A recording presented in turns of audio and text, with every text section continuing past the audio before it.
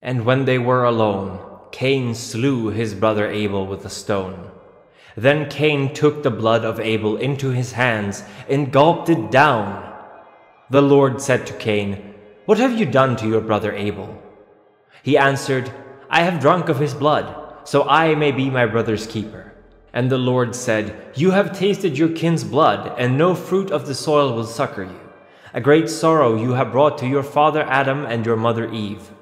Cain became sad and said to the Lord, "I am driven from the soil, and shall be a fugitive and a wanderer of the earth, and whoever finds me will kill me." The Lord said, "Not so. Hide from my face, so you cannot be found. But bear this token, and by it any who find you will know that you are the firstborn to Adam, and to kill you is to suffer for it sevenfold." And Cain was marked by the Lord, and went out from his presence to dwell in the land of Nod, to the east of Eden. The story of Cain and Abel, from the text of the Definitiones Caelestiae.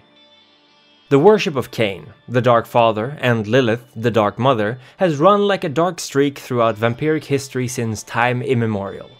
Certainly those who would follow the first woman would find themselves persecuted in ages past, especially by those whose memories of Cain, their clan founder, were still fresh in mind. Indeed, there is scarce little to be found on the Bahari and their movement in the documented history of the Cainites and kindred. That, of course, does not mean that they did not exist, and while they may not have always been known as the Bahari, there are mentions of witches, Lilim, or, in some of the oldest writings, Ki Sikil Lil Lake. They would operate in secret, often persecuted by those who worshipped Cain or one of the Methuselah, and their traditions have lived on through the road and subsequent path of Lilith, studies that most Bahari adhere to eventually. As for those who chose to follow the teachings of Cain, eventually there came to exist the Cainite heresy. While we will discuss the heresy more deeply in a future lecture, one can summarize their existence as a blasphemous cult operating within the Catholic Church. They adopted certain Gnostic viewpoints and preached that Cain, as a being of spirit as well as matter, was rejected by the physical demiurge. The eventual coming of Christ, they taught, was in fact the second manifestation of Cain, and that with the third one, the physical world would end. The Cainite heresy worked tirelessly to infiltrate the mortal bastions of faith in order to subvert its teachings, to corrupt its worshippers, and thereby reduce the threat of true faith. Yet many, if not most of its believers, likewise also strove to have the third incarnation of Cain be born, and for the cage created by the Yaldabaoth to be broken, the Cainites free to assume their roles as godlike beings. The La Sombra, who had their cause sunk deeply into the Catholic Church, eventually grew too suspect of the heresy and chose to wipe them out, or so they thought. The Bahari and the Cainite heresy, despite countless attempts to stamp them out, exist to this very night. Yet while the Bahari remain surprisingly unchanging in the core tenets of their teachings and faith, the heresies have transmuted into the Church of Cain, of which we will speak more of tonight. But let us return to the Bahari. Quite like other so-called pagan circles, the Bahari are fairly decentralized. There is no grand council or head of faith that dictates what may or may not be acceptable behavior. In a sense, this mirrors Lilith's desire to create her own garden, away from Eden. In fact, groups of Bahari often refer to themselves as gardens, or perhaps they're projects, or maybe just cities. Once again, there is no dogmatic teachings to adhere to, and thus Lilith's teachings differ from each garden. Some core concepts remain, however, and those are pain, loss, sacrifice, and vengeance. Lilith was not simply made to suffer, she also chose to suffer. She would never beg, would not ingratiate herself with higher powers, and thus the Bahari will let no one own them. They hold a deep resentment to the teachings espousing false myths of Cain, and they will often vocally object to these lies, finding themselves constantly at odds with those worshipping the first murderer, or by their own ignorance perpetuating his ideas. Because they surround themselves in suffering and sacrifice, often of innocents or the defenseless, the Bahari will steel themselves against remorse. It is a weakness, and Lilith would never regret her decisions, even as she mourned over the bodies of her slain children and her burned garden. Yet they do not kill with abandon. Each death, others, or even one's own, must carry a meaning. must be a sacrifice to or for something. Senseless killing is forbidden, and while they may sometimes kill for the simple reason that someone offends them, the Bahari will never miss an opportunity to use a death as an example with which to teach and educate their fellow Baham. Just like how Caine was a small, weak, and scared being when Lilith first found him, so too are humanity and many kindred weak, cowardly, and wary of pain. They must be familiarized with pain. They must be taught to grow resilient and strong, self-reliant and willful, or be made an example of, tortured so that each and every Baham may relish and learn from the exquisite suffering being done.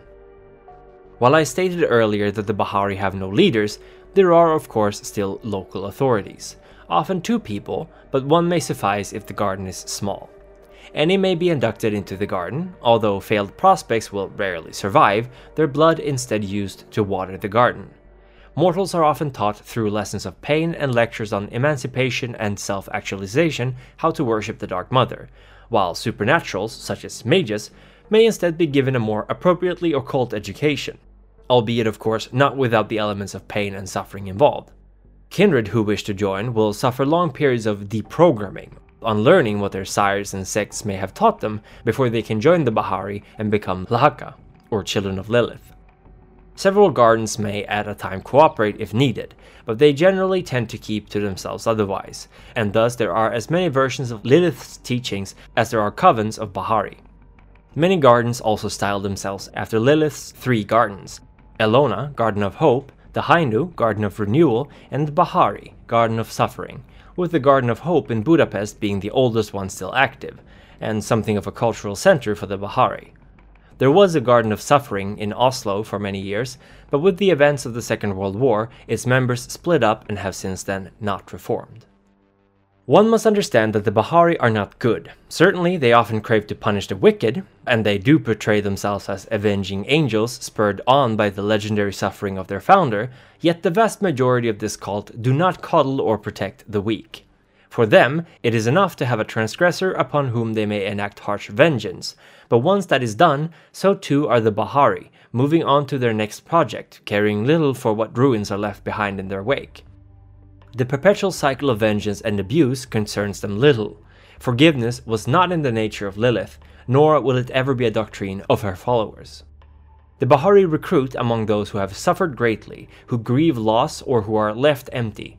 They may often put on a thin veneer of care, disguising themselves as counselors or a friendly shoulder to cry on, yet this of course is all a ruse to instill that initial sense of trust in their potential new additions to the gardens.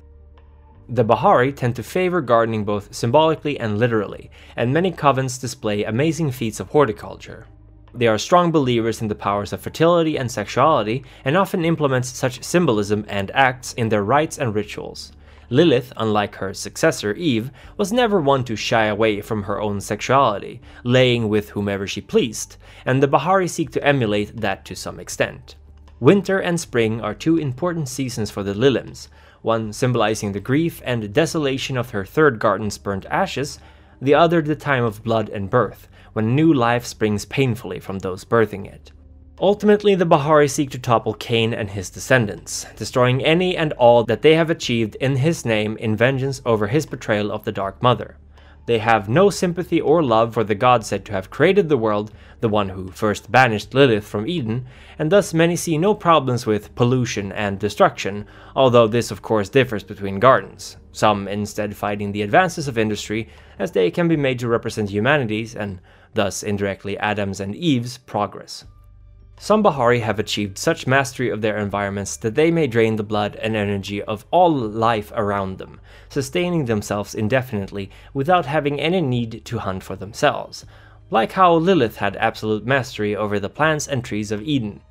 Because of their familiarity with sacrifice, diablerie, especially of one's own childer, is not an uncommon practice, as it is seen symbolically to show that the Bahari are willing to perform the ultimate sacrifice, and for themselves as well. Because a core tenet of the Bahari is that they, like Lilith, must truly love themselves the most. In a world filled with unforgiving, spiteful, and jealous creatures, a Bahari may, and should, expose themselves to truly terrifying tests of pain and suffering. But they do so to further themselves, to bring enlightenment and clarity of mind and purpose. Each sting of pain is a testament to how the love they hold for themselves is so strong that they are willing to undergo any trial for their own betterment. The Church of Caine, unlike the Bahari, operate very much in secret, spreading primarily within the Camarilla, much to the dismay of its leadership as they fear its teachings will erode the cohesion of their members. In essence, the Church of Caine still believes that Caine represents a sort of messianic figure, elevated by God because of the murder of his brother and made to see the truth of existence, remade into a powerful being and made to bring this enlightenment to humanity, in some sense. Jesus, said to be the second coming of Caine, likewise is believed by the members of this cult to have been kindred as well, teaching of the importance of consuming the blood of others to elevate one's consciousness. But he was betrayed, and his teachings corrupted by Pilatus, thus rendering the entire Christian church a willful distortion of the true message. Because of the power inherent in kindred vitae, both to create more of their kind, but also in how it preserves the bodies of mortals who drink of it, blood holds a very special place in the teachings of the Church of Caine. To feed someone of your vitae is the holiest of sacraments, and there are many mortals who are thus converted to join the sect, becoming ghoul servants for them. Kindred bodies remain pure, perfect, returning to the state they were in at the time of their creation, almost always regardless of what damage has been caused to them. They never age or suffer sickness, and many followers believe that they are like angels, raised above the mortal masses to guide them. The teachings and morals of the Christian Church are not only to be denounced, but actively opposed, especially considering the sheddings of blood, and some rituals conducted by the Church bring their mortal worshippers into a state of ecstatic frenzy, where all manners of perversions and sins are committed. It is said to bring out the worst, most depraved aspects of one's personality, and are thus a force of liberation from the Church's dogmatic teachings of what is good and wholesome. It is unclear whether the Church of Caine perceived the antediluvians in a good light or not. Assuredly, they are closer to Caine in terms of age and generation, yet they betrayed Caine and his immediate childer, and caused the fall of the second great city, and if some stories are to be believed, the deluge that drowned the first city as well. Prince Jackson is one of the Camarilla who often goes out of his way to pursue those belonging to the Church of Caine, even going as far as posting bounties on any who belongs to this cult, offering territory in Chicago to a kindred who can present a still living, so to speak, heretic. The Crimson Curia, as the church sometimes styles itself, is, unlike the heresy that preceded it, not run by a figurehead, but rather by a council of priests. The Crimson Curia believes, quite frankly, that Earth is hell. They perceive all beings, and all existence, as layered. Mortals are far down, although of course not quite as far as the fallen angels, and kindreds rise above their former kind, approaching the enlightened states of Caine, and maybe even eventually the Demiurge, creator of everything. While the Church of Caine remains more dogmatic in its teachings than the Bahari, their approach is far from the fire and brimstone sermons one would expect. Indeed, they often draw in new recruits with easy-to-understand metaphors and parables, tending to focus on how Caine and his get are raised above the mortals in terms of power and blessings, concepts easy enough to grasp even by the freshest fledgling. However, as they sink their hooks into these recruits, more will eventually be revealed to them. Because of their outward seemingly benign appearance, some kindred have come to believe that the Church of Caine may be in fact teaching a path to the mythical Golconda, something the Crimson Curia has neither confirmed nor denied, although they will often argue against the concept of a curse, seeing as they believe Caine was blessed for his actions. Since the La Sombra, the same clan who once wiped out the heresy, have now joined the Camarilla, many members of the church are wary around this clan and the sect, even as a not insignificant number of them are also of the Clan of Shadows. Thus, all in all, the Church of Caine keeps a low and gentle profile, hoping that this will help them amass enough strength to keep themselves safe should it be more openly known what they are preaching. The Church of Caine believes strongly in hierarchy and structure, unlike the Bahari.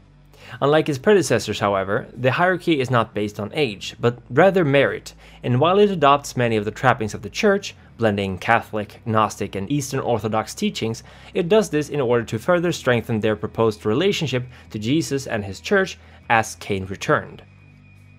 The Church of Caine usually teaches self-control and moderation to its kindred followers. They strongly urge any followers of their creed to keep their inner beast on a leash, to only feed from those beneath them in hell, and to help their faith in bringing about the third coming of Caine.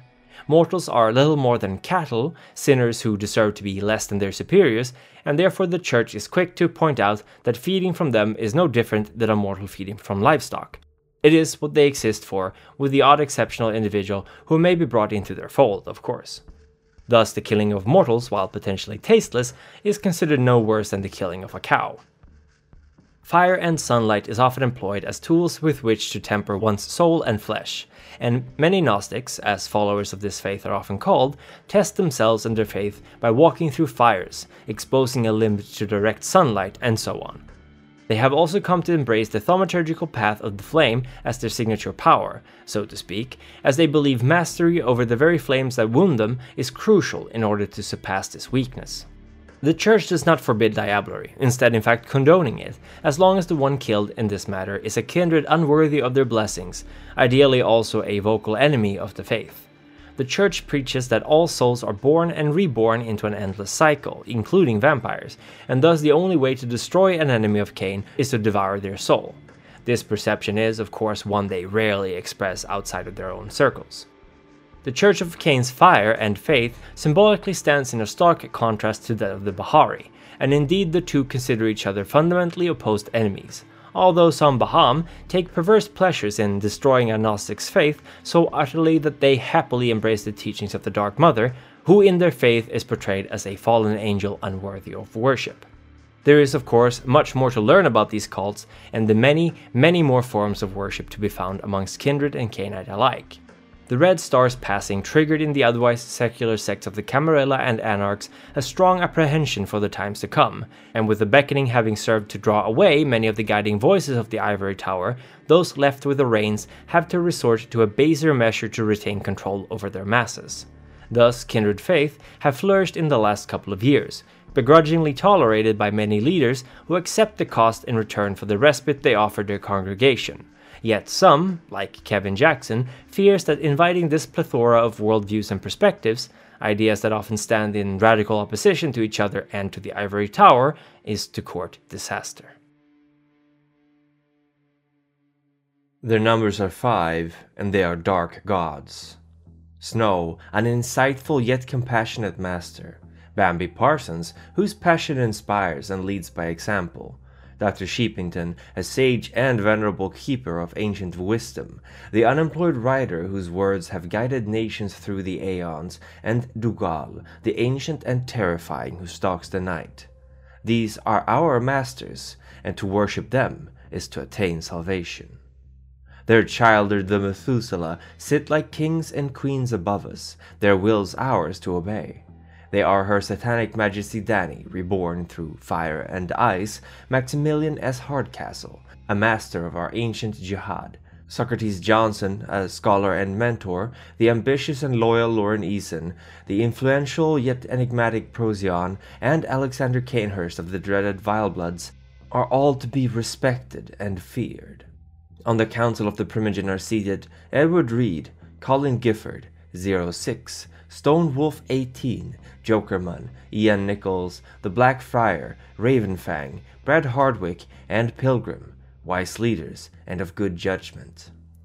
This week the Council would wish to welcome the elder Brandon Hunter Hayden to our midst with open arms. We are ever in your debt for the loyalty you have shown.